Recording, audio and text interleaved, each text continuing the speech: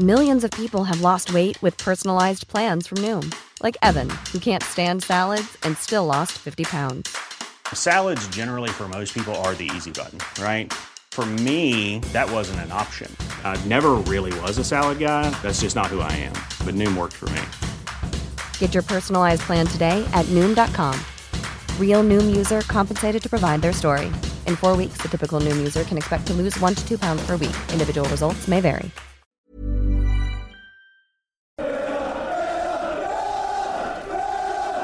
Hello and welcome back to another edition of the Holtcast. Cole Petham here, as always, and of course we're here to talk all things Aston Villa Football Club with not a successful week in terms of Villa fandom. Of course, a 3-1 loss to Chelsea at Villa Park in the FA Cup, and of course, as of this fine Sunday or dreary Sunday, depending how Villa affects your mood, of course, a 2-1 loss again at Villa Park in the Premier League to Manchester United, Simon O'Regan's favorite opposition, which I do have to preface because he told me this before. There might be a little bit of censorship we have to make you aware of in terms of profane language. So just a heads up to that. The explicit content button might be on this edition of the Holtcast, but nonetheless, like I said, we do have Mr. Simon O'Regan and of course Mr. Tom Nightingale as well. So Simon, I'll come to you first. How you feeling this week? Because we didn't do one midweek, and there is good reason for that. But how you feeling, all in all? Just deflated after that. I tweeted out after the game something that I won't say because I believe it's Tom's opening line, so I don't want to steal it off him. But you'll hear it in a second. But yeah, just that fucking football club, man. They've ruined my childhood and they've ruined my Sunday afternoon. I mean, yeah, just really frustrating. I mean, you sort of mentioned the FA Cup game midweek. It's very different feeling to that because that and the Newcastle defeat before, well, obviously you just didn't turn up. But today we should have won that game, but I've been going nearly 30 years now, and honestly, I've lost count of the amount of times I've come away from a game at Villa Park against Man United thinking we deserve to get something from that game, and we haven't. And yeah, take it away, Tom. Tom, over to you. How's it going, my friend? I fucking hate losing to Manchester United. I do.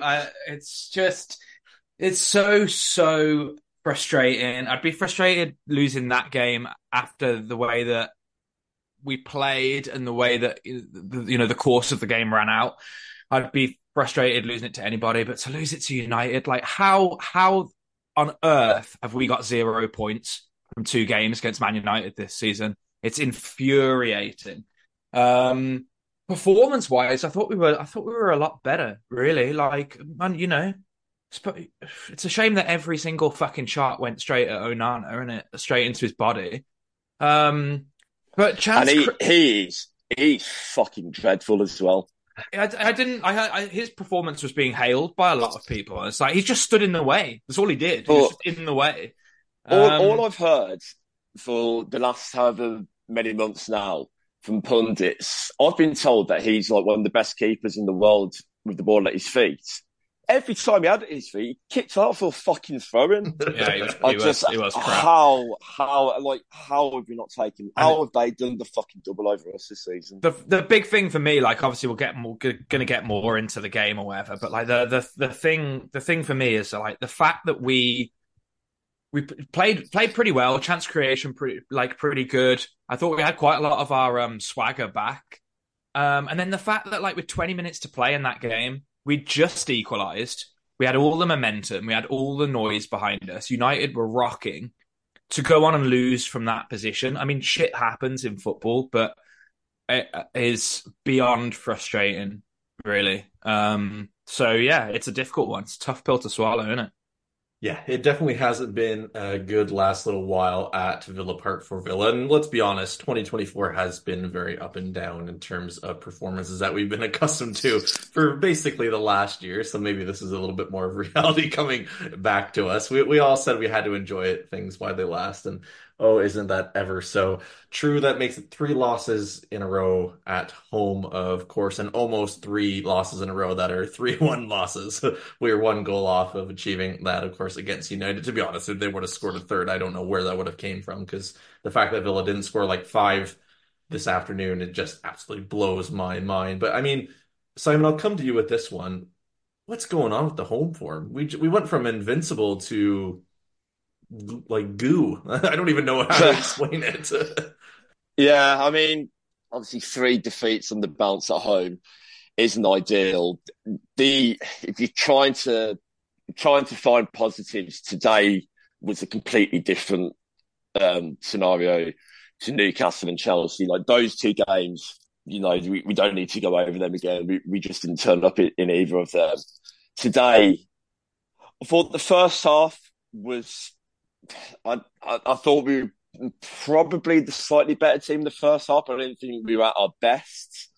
And like defensively from set pieces, we really struggled. But the second half, we played really well today, like really, really well. And I saw. I don't know if you guys have seen John McGinn's interview on Sky Sports afterwards, and he was kind of saying, how obviously they're not. You don't just accept that you've lost the game, but sort of trying to look big picture. We're still in a good position to still go and have a good season. And he made the point, 2 chances fell to Dougie's left foot. He said if they fall on his right foot, we win that game 2-3-4-1. And then what was the other point he made? Oh, yeah, the other point he made, which I think is something that can maybe explain what's going on, is the injuries are catching up on us. Like he said, it's kind of gone under the radar a bit, which I think not only as Villa fans, in the wider media it has. Obviously Mings and Buendia are out for the whole season. And then you look, the first half of the season, you didn't have Moreno or Ramsey. Tielemans was kind of in and out with injuries as well. We haven't had Torres or Digne since Christmas. And every team has injuries, obviously. And I think you need to look what we did in the first half of the season, despite the injuries, was quite incredible. But it does catch up on you, if they're all piling up.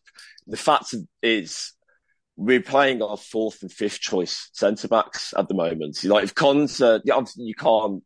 I'm gonna say something now that I can't prove, and you'll never be able to prove. But I think if Cons and Torres are playing at centre back in that game, I think we win comfortably. Like it does catch up on you. So yeah, it's like the home form.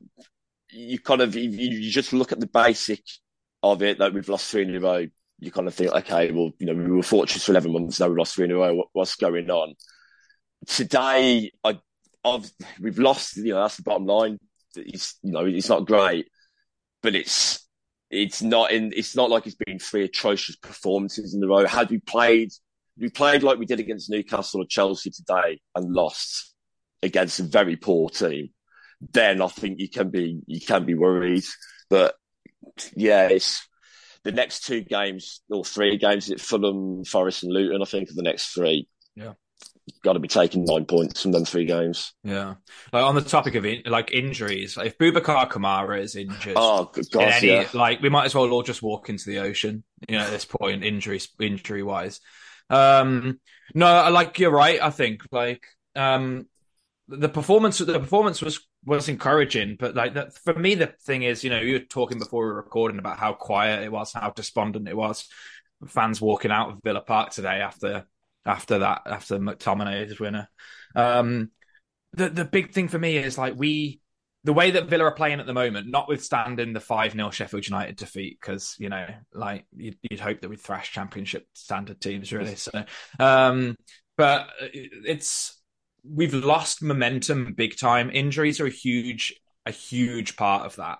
But we've just lost momentum, and we've lost we confidence wise. A couple of months ago, particularly obviously the City and the Arsenal week, you could have thrown absolutely anything at this team and they'd have withstood it and they'd have come out come out swinging and come out smelling the roses on the other side. Problem now is that like when stuff like this keeps happening, where do you get that momentum lift from? Because beating Sheffield United 5-0, wasn't it? And the most important, that's the most frustrating thing I think about today is that second half felt like that was that moment where we had that huge momentum swing. We got that fucking massive lift that was going to set us right in the weeks to come. Like if we go on to win that game, imagine how we'd be feeling if we'd have gone on to win that game in the second half. Imagine how the players would be feeling. So that's the most frustrating thing, I think, is that it's just a big missed opportunity. Obviously, you can't win every game, but that would have been a pretty damn good one to win, really. Just on that point, again in that beginning interview, he kind of sort of touched on that. The interviewer was asking him. He started the question by saying, it looked like the game was drifting out to a draw, and then the interviewer kind of stopped himself and was like, "Well, actually, did you see it? He's asked McGinn, did you see it like sort of drifting out to a draw?" McGinn was like, "No, we felt that the winner was coming," and he made the point of sort of saying, how it's a sickening. It's a sickener to kind of lose that like that. But he was like, it's my job now to make sure that we all stick together and still kind of look at the big picture and that we're still in a good position to go on and have a successful season. And, he kind of said, you sort of that second half, especially if you play that sort of way more often than not, you'll win more than you lose. And he made quite an interesting point as well. He was saying that the crowds, as the game was kind of going on, he felt like the crowd kind of wanted Villa to sort of get more up and at them, sort of get it forward quickly. Which, around me, it didn't feel like there was like that, get it forward and that. But he was saying that they could kind of feel that, but they were sticking to the game plan. He kind of said that, that's what United want. There's a few times when Anana, Maguire were kind of like, just sort of standing on the ball, at the edge of their box. There were some people sort of thinking, get in there, closing down. But that's what United wanted us to do. And that second half, especially, I thought we played that really well, being patient and just waited for them to fuck up and give it away, which is what they did because they're not a good team. Yeah, which just makes it so much more frustrating. It does, doesn't it? We've lost twice to comfortably the worst Man United team I've ever seen. Yeah, I mean, it's just Emery came out as well after the game and said he thought it was Villa's second best performance of the season after the Man City win and one of the best home performances of his reign, which I think is maybe a tad overselling it. Yeah, but the general point I think is fair. Like. We've all been disappointed by what we've seen from Villa on more than one occasion in recent weeks.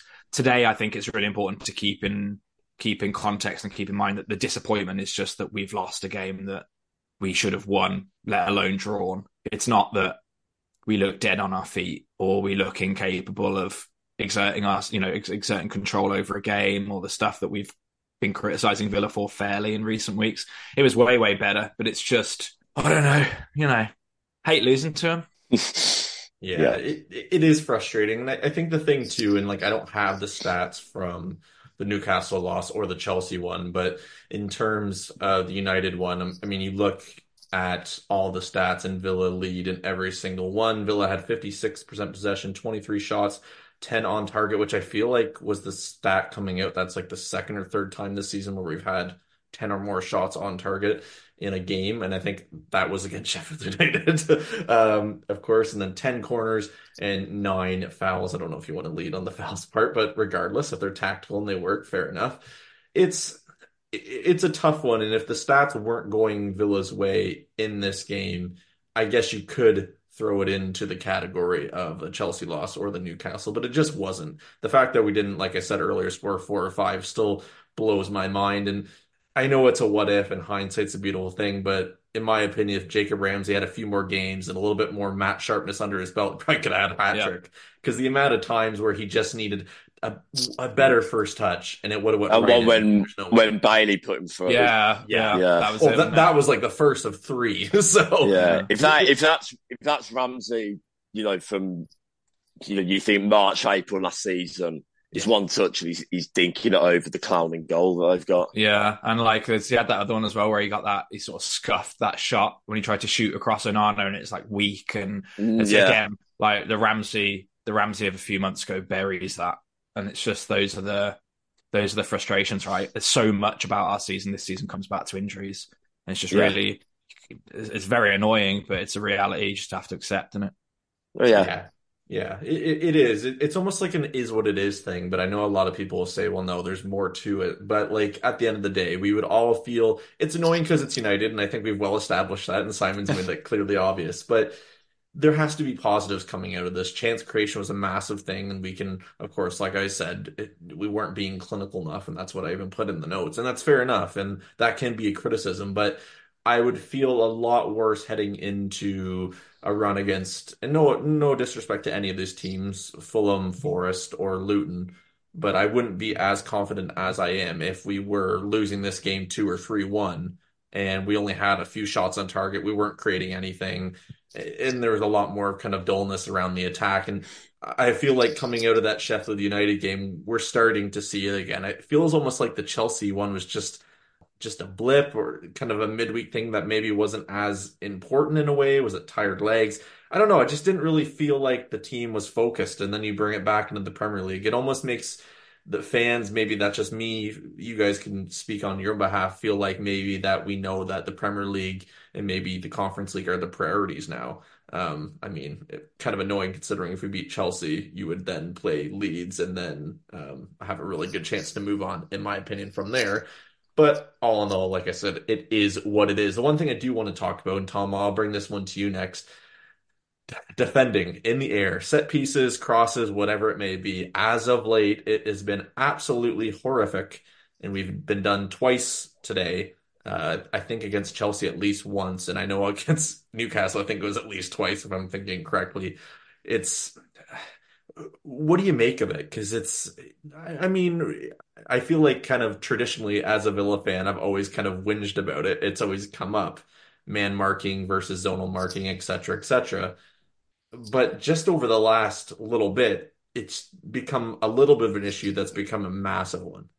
Yeah, like listen, I really like Austin McPhee. I like the specials that he cooks up. I like the McPhee menu of unexpected delights in going forward. But I think maybe we need to sort of refocus on more of the boring stuff set piece wise, because it has been bad, isn't it? Yeah, I don't know. It's a tough one. Today, in sentences that I thought I would never say, I'd have absolutely loved to have had that version of Harry Maguire in our central defence today. I thought Harry Maguire was excellent.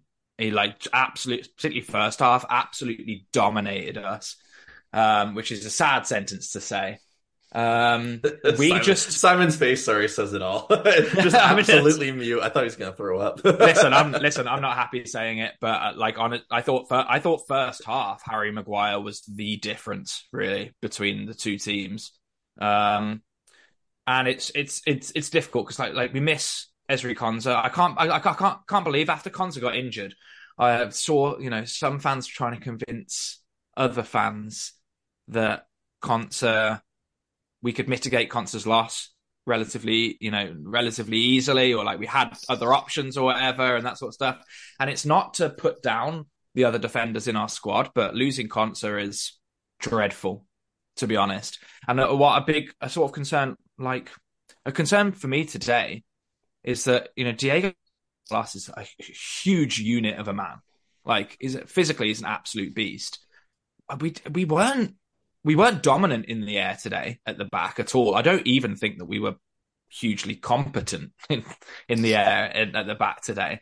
And it's that, again, like obviously injury, like there's the shadow of injuries hangs over everything. But at some point you have to, to use a cliche, you sort of have to go back to the drawing board, don't you? With how you're defending very basic set piece situations. We know as one of the, McPhee and Villa's coaching staff must know as one of the most innovative set piece teams in the league, I think, going forward, other teams have an arsenal of weapons from set pieces as well. Like other teams mix it. It's not just Villa who mix it up and stuff. So as much as creating these attacking set plays and stuff is like fun and has worked to great effect at times this season, clearly something is lacking on the defensive side. And the main concern for me is like, at what point does a blip in form on that regard become sort of like a rut or become a habit that's hard to break? Hopefully it ends with, if Pau Torres is fit to come back in the next couple of weeks, hopefully that does a big job of fixing it. Yeah, and it's a concern.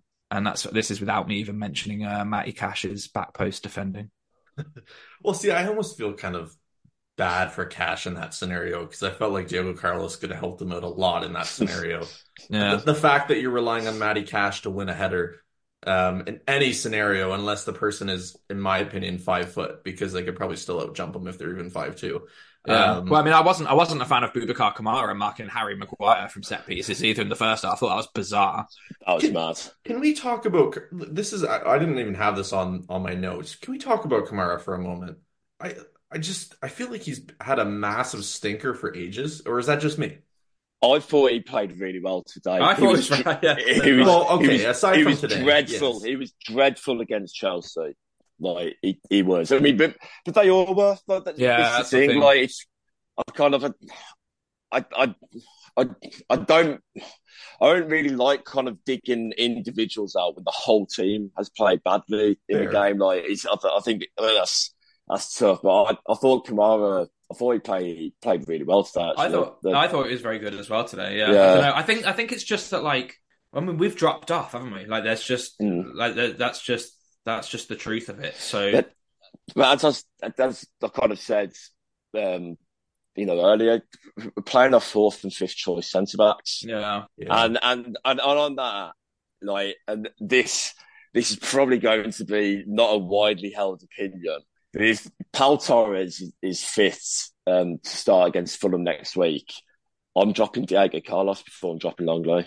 Honestly, I don't think it's that radical. I think Longley's actually been pretty decent, filling in.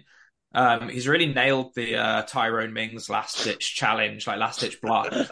Pulls out loads of those. I agree. Carlos, I was very disappointed in Diego Carlos today. Again, it's not. I have been for a while with him.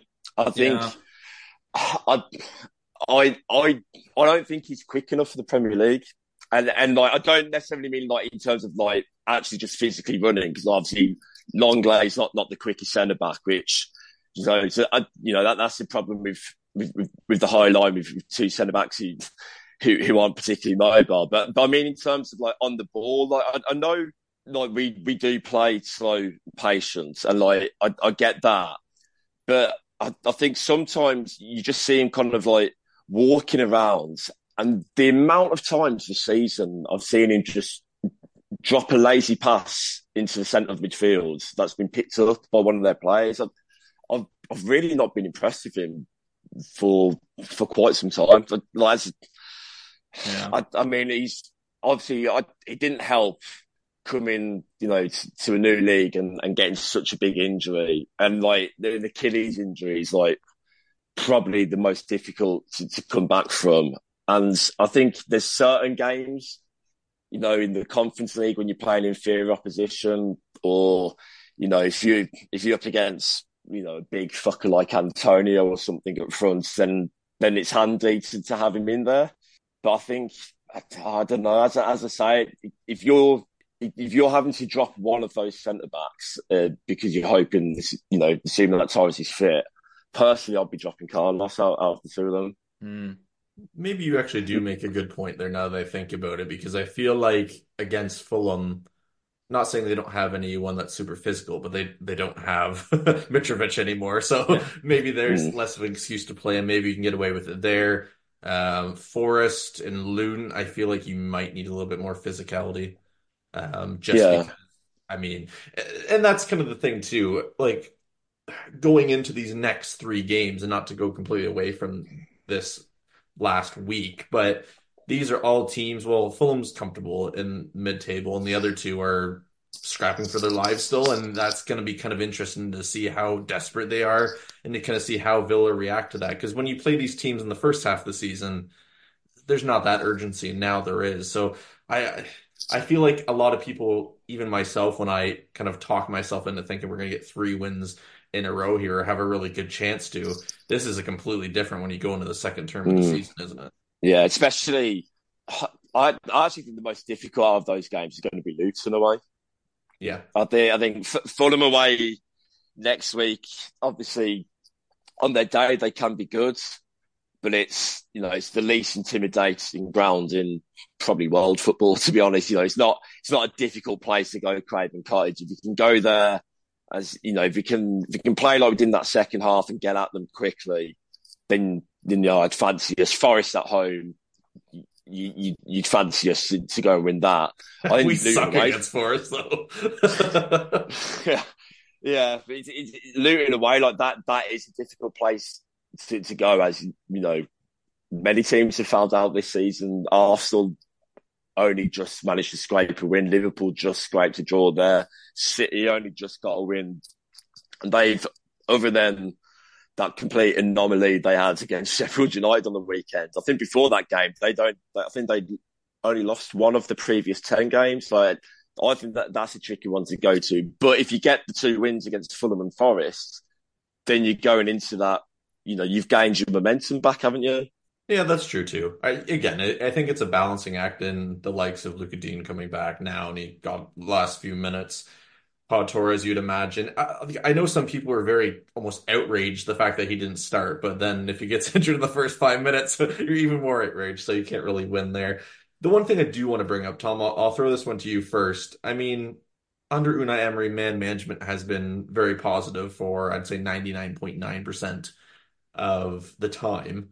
Of course, we have to talk about it because it did happen and it seemed to impact this game negatively. Of course, Leon Bailey came off, and what I assumed we were going to at least win by a goal, maybe 2, the way we were attacking at them. Victor Lindelof playing left back. I mean, it looked like he was going to look at Moussa Diaby and Leon Bailey in his nightmares. Centre back playing at left back. Yeah, that's the thing. Yeah, I mean, what are your thoughts on it? Because I think there's a good argument to kind of look at this game and look into the next few games and see how that kind of correlates, because there is going to have to be a bit of rotation with players coming back. It's not going to be the same. So how does that sit with you?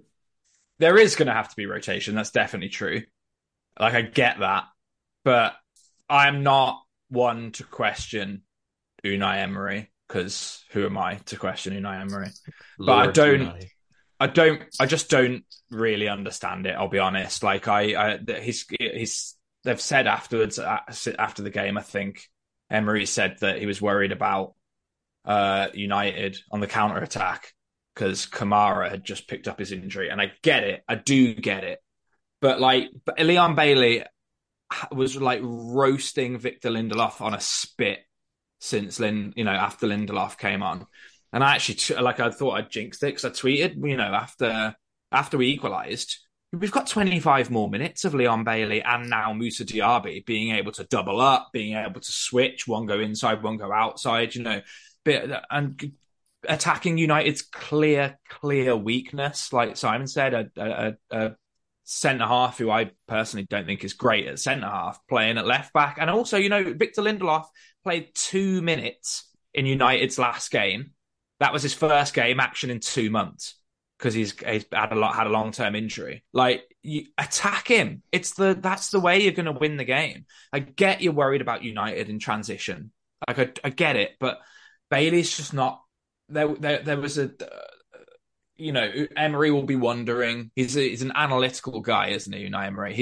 He'll surely be wondering, was there a different way to approach trying to mitigate United's counter-attack threat that didn't involve taking off by far our most dangerous player?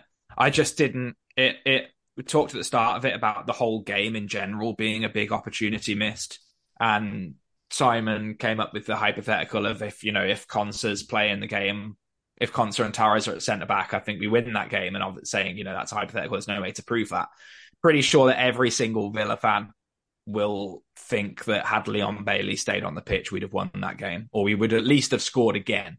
You know, you can't legislate for what might happen after you score a second goal. But it baffled me at the time, and it baffles me now as well. To be honest, I get the rotation thing, and I suppose you got Diaby on the field as well. So, but to be honest, for me at the moment, like Moussa Diaby, I have a lot of faith in, because we've been through this. I said this on the last part. Like, we've been through this with Leon Bailey. Like, I'm not writing off the big money signing just because he's not giving us the kind of return that we wish we had. You got to be patient. But the fact of the matter is, right now, based on each player's form, taking Leon Bailey off and having Moussa Diaby try and do the same job and be the chief creative threat is a big, big downgrade for Villa right now. Why not at least give it 5-10 more minutes, both of them on the pitch, going at Lindelof and going at United. They're rocking. Like, Villa Park's a cauldron of noise. All the momentum is going in our favour. We've got 25 minutes to win the game. You know, a game that we've dominated. It's just, you live in, you know, it's difficult, isn't it? Like, every decision as a football manager is a risk. That is one that hasn't paid off, and that I think it's not unfair to call the wrong decision, you know, in hindsight. Hiring for your small business? If you're not looking for professionals on LinkedIn, you're looking in the wrong place. That's like looking for your car keys in a fish tank. LinkedIn helps you hire professionals you can't find anywhere else, even those who aren't actively searching for a new job but might be open to the perfect role. In a given month, over 70% of LinkedIn users don't even visit other leading job sites. So start looking in the right place. With LinkedIn, you can hire professionals like a professional. Post your free job on linkedin.com/people today.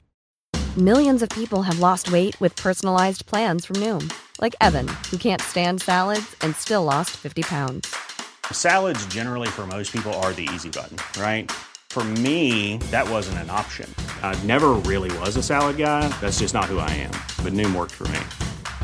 Get your personalized plan today at Noom.com. Real Noom user compensated to provide their story. In 4 weeks, the typical Noom user can expect to lose 1 to 2 pounds per week. Individual results may vary. Yeah, I think it is tricky because, like, I can see why you'd. Firstly, I don't really understand bringing off Bailey. Maybe you could have made another change. I can understand Tielemans coming on because maybe you're thinking, you know what, United, maybe you're going to grow into it a little bit more. Maybe they'll get a little bit of momentum, which they did. Of course, maybe that substitute arguably was that momentum. Maybe it would have came in another fashion if not. But maybe you're thinking Tielemans can pick a long pass or move it a little bit more. He has a little bit more legs in him coming on. I can see it because we have seen a few little bits of moments of magic from Tielemans. I'd say sparingly so far. I don't know. I feel like he was from nowhere to somewhere, and now he's kind of back into that nowhere category of where his Villa career seems to be going at the moment. But I mean, Simon, I think we need to see more Diaby and Bailey on the pitch at the same time because it's like they were wearing the red and black of Leverkusen or something. For that 8 minutes, it was so magical and there was so much creativity and so much chemistry. I think there's something there that we might have to explore a little bit more, but let me know your thoughts. No, I totally agree. I thought it's really, really strange to take Bailey off. You know, just echo everything that Tom was saying there. He was absolutely destroying Lindelof. You know, I don't think Bailey actually had a great first half, to be honest. And we were at half time. A few of us sort of like chatting away, going, "Oh God, have we got back to the point where Bailey has to be like brought on as a sub?" In the second half, he started to get into it. Obviously, sets up the equaliser, and you're thinking, "Great." And I agree with you. I understood Tielemans coming on. When I saw him get ready to come on, I thought that Ramsey was going to come off. It seemed a logical one, didn't it? Yeah, and then have Diaby and Bailey out wide. McGinn obviously back in with Dougie, Skaval gone off, and then Tielemans off Watkins. So then when you get the ball on, you know, in the transition, and Tielemans there, you've got a player who can pick a pass, and he'd have Watkins through the middle or Bailey or Diaby out wide. I thought it was a really, really, really strange one, and Yeah, I don't really understand. I think that was a rare misstep that was because Yeah. Uh, I mean I totally agree with you, Tom, as well. What you said about Diaby, I've got full faith that he will be fine. He's still kind of adapting to it, but right as of now, he's not playing great. There was that chance he had where I think Oh, it he might cut have in been from the Tielemans to left. what? Yeah, he cut Yeah, in, and yeah. again, it's hypothetical, but you feel if that's Leon Bailey cutting in, that's nesting into the top corner. Like, Yeah. I mean, maybe that's being overly harsh and too simplistic way of looking at it, but it just, like you say, we've been going at them, good sort of 5-10 minutes, thinking, right, it's coming. Bailey's, come alive in the game. He's terrifying Lindelof, linking up with Diaby quite nicely. We get the equaliser, and then 4 or 5 minutes later, he takes Bailey off, and yeah, I thought Yeah. that it allowed, I thought it allowed Man U to sort of recover themselves actually, and not get so under siege.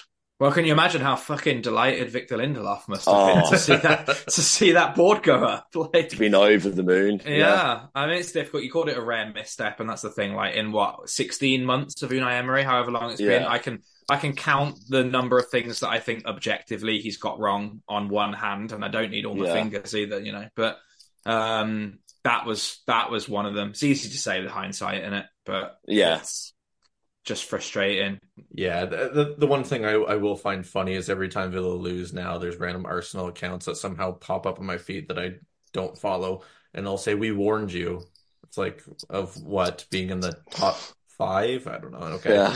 Anyways, but the two things I did find very funny about this game, first of all, Douglas Luiz's celebration. Not really sure what the hell he was doing, or if he had an out-of-body exorcism kind of experience, but he's Brazilian, so he likes to show that flair. And the other one, it was Leon Bailey took on three players at once. I think it was on the right-hand side of the pitch. It was very prime Villa Jack Grealish, and I just sat back for a moment when I watched that, and I thought, you know what? We're losing right now, but how fun is it to have a player that can absolutely piss off three players, get by them, and it just winds them up just from him being too skilled. It's so nice for him to, one, have confidence, and two, have a player that can actually pull it off actively. So he's doing very, very well. And I'm not sure if it was an actual stat, but did he get the assist on the Louise one? Because I know he did in fantasy league, but I don't know if he did officially. Yeah, I was just looking. The BBC Sport app hasn't credited him as an assist, but he puts it in.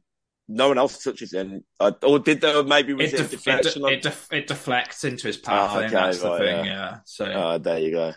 All I can say is if you do play FPL, don't bring him in because he's crap. I'm joking because literally. Did he get the assist? Oh in yes, FPL? he gets it. Every week he's getting like 5 points from me minimum over the Yeah. last like 2 months. I don't have him, but I do have Douglas Luiz, so that's all right. Nice. I'm sure the exorcism gets an extra, I don't know, like 2 bonus points or something. Yeah. Anyways, I got a message from a United fan after that happened, and they said, "What the hell is he doing?" Like, I'd whack him if I was on the pitch. And I was like, he's just Brazilian. What can you expect? They're flamboyant at least. But anyways, enough of that. Let's go over to a Loan Watch. I did want to bring this last week, and then I ended up cutting it out because I realized it was too long, and really, I don't think a lot of people probably wanted to hear half the information. So Loan Watch is going to be here probably 1 week, not the next, and kind of here and there. Basically, we'll bring it back when anything notable happens. And the one thing that I found interesting from a stat perspective was from Viljami Sinisalo. Of course, he's on loan at League One Exeter City. So the stat reads out, Sinisalo has prevented more goals than any other goalkeeper in the Premier League, Championship, League One, and League Two. So basically, the four professional leagues within England. Of course, he has an XG prevented rating of 7.9. Not exactly sure how superb or how amazing that is, but when you look at the stats and you look at some of the names that he's up against, especially this weekend in terms of that percentage, it's pretty damn brilliant. I think he already has 10 or 11 clean sheets, which I think leads League One this season. So Villa are coming up trumps, of course, in the young goalkeeping department. So hopefully long may that continue. Of course, we want Emi Martinez here till he's 100, so we won't have to worry about that. But if we have a good number two forever, that's always some opportunity to have. I don't know where I was going with that. And now to the polls. And this is a newer thing, like I said last week, that we will bring each and every week, once a week primarily. You'll probably hear this on the Monday upload. Of course, you can tweet us at HoltCastPod. There's 3 questions we want you lot to answer, so hopefully everyone does get involved with these. Usually the polls are open for around an hour and a half to 2 hours, and they'll go out every Sunday before we record. So the first question, basically just trying to get where everyone's feeling post loss to United, and of course maybe a little bit more pessimistic. This one I was actually surprised. I asked where Villa will finish, so the options were 4th, 5th, 6th, and 7th. 11.2 said 4th. The winner was 36.2 in 5th, so where Villa are right now. 6th was very closely behind on 35.9, and 7th was 16.8. I can't remember where I saw a comment. Someone thought the option should have been included with being 8th, but you can only put 4 options. And they said maybe they're being too pessimistic, so they can be called out when they are wrong. So I'll be sure to find that when that does happen and give them a little bit of a shellacking. Where do you guys think we'll finish on this one, Tom? I'll come to you first. I've been saying 5th.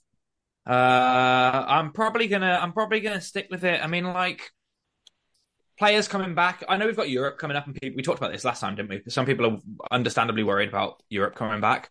I am half expecting that to coincide with an improvement in our performances, because we managed it so well in the first half of the season. I think it's what Unai Emery lives for, is that twice a week management. Few, I think, are better at it than he is. And, if we play like we did today, I know it's all hypothetical ifs and buts. If we play like we did today, then we demolish some teams. We win more games than we lose. I've seen nothing today to really panic about, other than what we talked about earlier with the set piece defending. That does need to get sorted sooner rather than later. But with more players hopefully coming back, I see no reason to doubt that top 5 is still on the cards. Yeah, I mean, there's still a 5-point gap between us and United, and I think, funnily enough, they have Fulham and Forest in their next 2, and then City. So you would argue that everything is still in Villa's favor, even with a little bit of downtick in form. But Simon, where are Villa finishing as of Sunday, February 11th, almost 6 p.m. here, so 11 p.m. where you are? 4th, 5th, 6th, or 7th? I'm sticking with 4th at the moment. I know, obviously, it's not been the best recently, but I'm still fairly optimistic that it's just kind of a blip that we're going through, that everyone's gone through at some stage. And I think once Torres comes back, and I think Konza is out, it's like 2 to 4 weeks, I think they said they'd be out. So hopefully he'll be back fairly soon, maybe after the Luton game for the run-in. I think once we get them back, I'd like to think that we'll get back to kind of more of our earlier season form. So I'm still going to go with 4th, because I think that Tottenham and Man U will drop plenty of points between now and the end of the season, as will we, I'm sure. But yeah, I'm still sticking with 4th. Well, I like your answer more than anybody. So here's to hoping the 11.2% of people were right. Let's get over to the second question with Luca Dean back in the squad. Who would you prefer at left back? I thought this would be an interesting one, because I did see a little bit of conversation over Facebook and Twitter on this one over the last couple of weeks. 64.9% said Luca Dean. 35.1% said Alex Moreno. Tom, where do you sit on this one? On balance, I think I'm Team Moreno for the time being, at least. I do very much like what he offers, particularly going forward. It's difficult because I think so much of how both Moreno and Luca Dean defend naturally depends on who's next to them. So it's hard to assess their own defensive qualities at the moment, considering they're playing with players that ideally they wouldn't be playing alongside. But to sit on the fence for a moment, I'm just delighted to have them both fit. Coming into as Europe comes back in a few weeks' time, like having both of them fit, because I think they're both very high quality Premier League left backs. So to have them both fit is gonna, if they can both stay fit, is gonna be a huge boon for us in the weeks and months to come. 100%. Simon, how you vote on this one? Yeah, again, it's probably going to be a boring kind of safe sit on the fence type answer, but it's one of those that I think there's certain positions where it doesn't matter who you're playing. Certain like Dougie, he's going to play always. Watkins always played in Martin. There's certain places that are now down. I think with the left back one, I genuinely do think it depends on who you're playing and what like the next sort of 2 or 3 games that you've got coming up are. Because I think against if you're playing against a team that's maybe going to come out and have a bit of a go more, and so you're going to have spacing behind, then I think Moreno 100% is the one you want because he's very good at getting forward. He's got that pace to get in behind.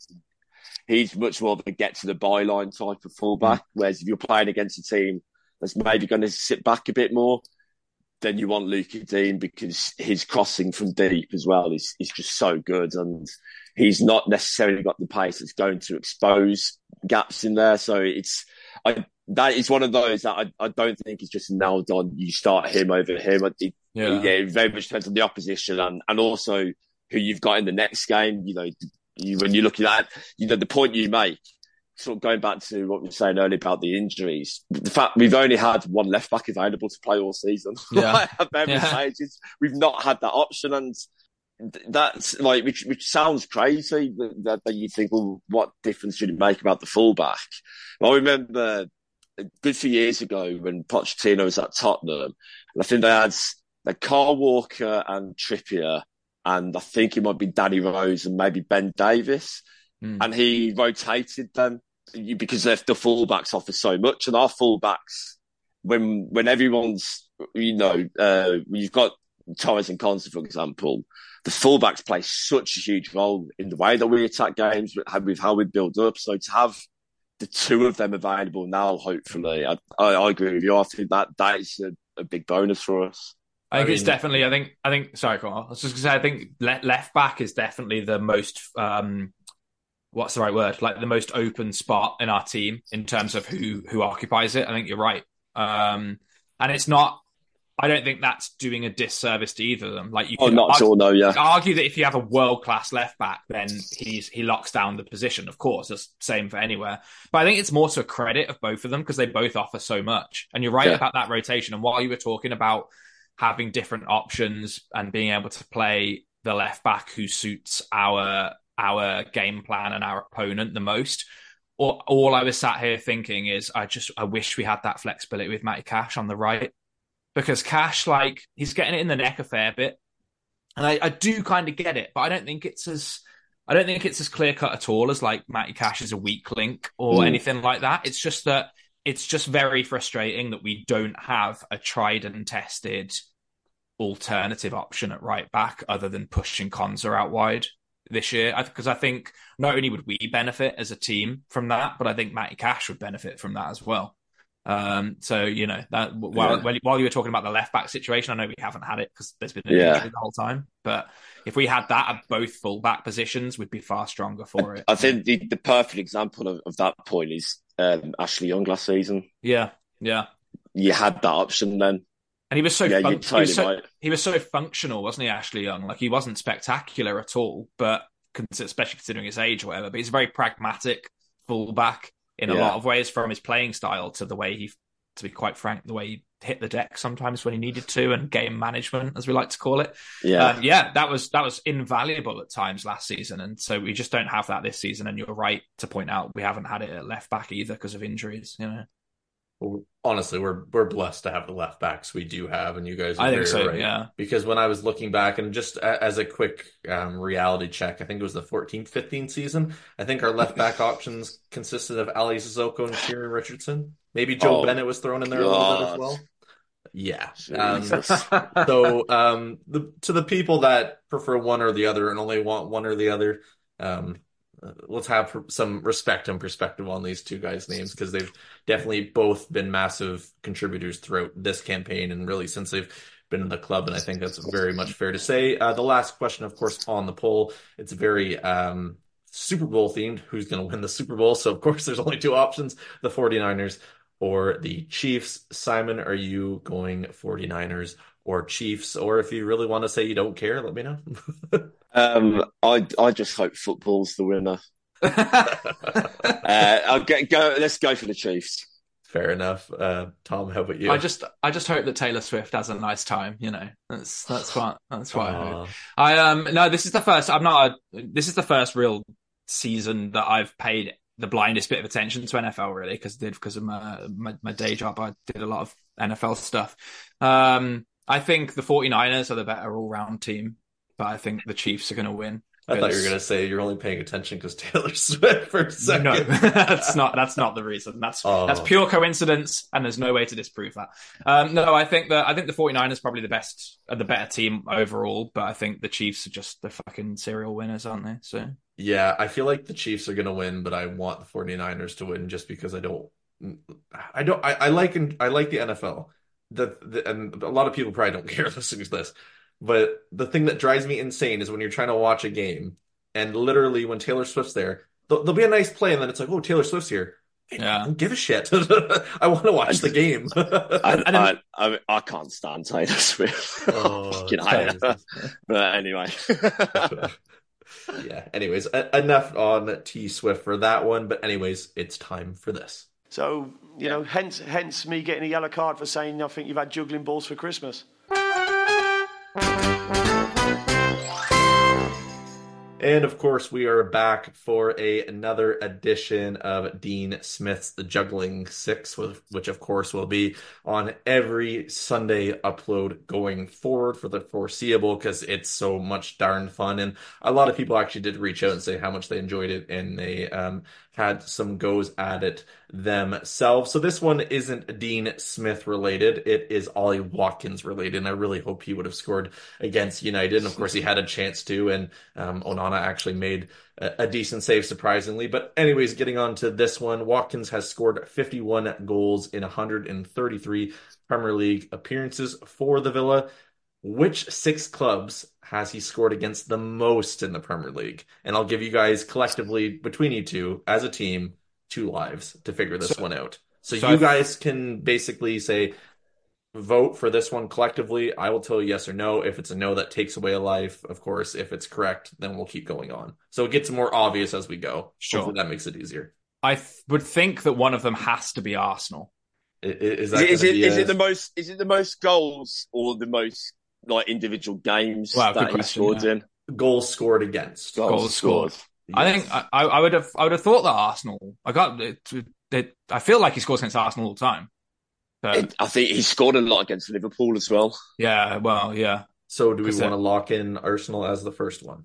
Up to you, Si. I think both of them. I'm happy. I put both of them in myself. Yeah, I think both of them are probably there. Okay, so Liverpool and Arsenal are correct. There are 4 remaining. Oh, this is where it gets interesting. I'll give you a hint. The top one was 6. Brighton. Correct. Nice. Yeah. 3 remaining. Why is it now that when you try and think, I can't think of a single Ollie Watkins goal? I think I definitely remember him scoring a couple of times against Tottenham, but I don't think he's got enough to be in there. Just trying to think he's got hat-tricks against. Yeah, right. So we've got 3 more to get. You got 3 more and you got 2 lives left. I can remember him scoring a fair few against Everton, I think, because he scored at Goodison. I suppose maybe he only scored at Goodison once, but then we scored a few. We put a few past him a couple of times at Villa Park, and I think he scored one of them. I know he didn't score this season against them at Villa. No, he didn't, did he? So technically, I'll give you guys a heads up, and I will allow it for this one because to my fault, I realized technically there's 7 teams because they're tied. So if you get either one of these, I will accept that because they're both on 3. Both 3 goals? Yes. Okay. I think you're right with Spurs then. If 3 goals is, I think he scored 3 times against Spurs, hasn't he? I can remember 2 at Tottenham. It's just whether he scored against them at Villa Park, which I don't. I mean, you have who two scored? lives, so. Who scored? Well, when we beat Spurs 2-1 late last season, Dougie scored a free kick. Who scored the other one? Okay, so are we going Spurs? I can't remember. No, I mean, You still have 2 lives. So. We've got 2 lives. I think we should do it. I think he's probably scored 3 times. Okay, Spurs is the 4th. There's 2 more. Okay. Well, technically there's 3 more, but I'll give you that is. So if there's one with 3, so you're missing 1 with 4 and 1 with 5. So technically there's 3, 4, and 5 you're missing. 3, 4, and 5. Can you tell us how? I think Newcastle might be the one with 3. So you got 2 against them last season at home. And did he score against them the other week? Yeah, he did. Did he? He did, yeah. Oh, I can't remember. Yeah, he did, didn't he? He did, yeah. Okay. Did he? So are you guys going Newcastle? Yeah. Should we go Newcastle? Yeah, let's do it. Yeah. Okay, so that is correct. So you have 1 more to go. And it's just 5. This scored 5 is times. the 5. Yeah, this one's tricky. Honestly, I feel like 5 goals. I'll give you 1 hint just to speed this up a tad bit. And of course, if people are playing at home alone, let us know. And maybe I should have said that at the very start, but regardless of that, it's a team where, for some reason, I didn't realize he scored that many times against them because it feels like we've rarely beaten them. Do you know who I think he might be? West Ham. Oh, yeah. I can remember him scoring certainly a couple. 5. It's West Ham, isn't it? It is West Ham. Oh, is it? Nice. Shouldn't have said that, but I wanted to speed this up at the same time. I genuinely was before. I was going to suggest that as an option before you said that. I'm surprised it's 5. Do you guys want to go for the bonus of 7? This will be I don't know if Dean Smith's listening to this. Maybe he'll send you something in the mail as memorabilia. I don't know why he'd do that, but anyways, who would the 7th team be technically? Just a quick one by each of you. You can have a go. There's the game's over, just as a. I'll have a guess at Leicester. Okay, I'll have Palace. It is actually Southampton. So he scored 3 against Southampton, 3 against Spurs, 4 against Newcastle, 4 against Arsenal. 4 against West Ham, 5 against Liverpool. That's where I screwed it up. All right. And then 6 against Brighton. Oh, there you go. It's not bad, is he? That's pretty good. That's pretty good job, I think, by us there. Yeah, I'll give you that. Well, annoyingly enough, he's only scored. Actually, has he never scored against United? I don't think he has. This says that he hasn't, so I'm going to go with that. No, I can't think of one. I don't think he has. No, I feel like that's like the last team for some reason. But... I think it is. Yeah, I think it's the only one of the big 6, as Sky likes to call them, team that he hasn't scored against. So, well, there's that. And of course, if you were playing at home, let us know. You can tweet us at HoldcastPod, or if you follow us on the Facebook page, you can message us on there as well. But that is another round of Dean Smith's Juggling 6, of course. And I'll open this up now. If you've gotten this far, fair enough. If you want to submit something for us to play in regards that would fit the theme of Dean Smith's Juggling 6, of course, you can email us holtcast@gmail.com. Anyways, guys, should we wrap things up there, or is there anything else we want to bitch and moan about before we leave this one? No, I think we should probably leave it. We should. If you go off on a rant, might not stop. Yeah, I think we should. Bury it and move on. I think it's that second half especially. I think, as frustrating and sickening blow as it is, there's positive things that you can take from that. And we beat Man U at home last season, so there'll be another 10, 15 years before we do that again. Fair enough. Well, before Simon goes on about his time in the War of 1812, we will wrap things up there. Thank you very much to Mr. Simon O'Regan and Tom Nightingale for joining me. Find Simon on X at Cy O'Regan. You can find Tom on there as well at TD Nightingale. You can find me on there too, Cole Pedham at Talk Aston Villa. Tweet the team at HoltcastPod. I got it right this time. You guys won't hear the edit of my my mess up earlier on in the podcast. But all in all, thank you all for listening. We should be back post Fulham, or maybe we'll have something out midweek. We'll see if Seb can get a preview done in between then, but we'll leave things there. And don't forget, up the Villa.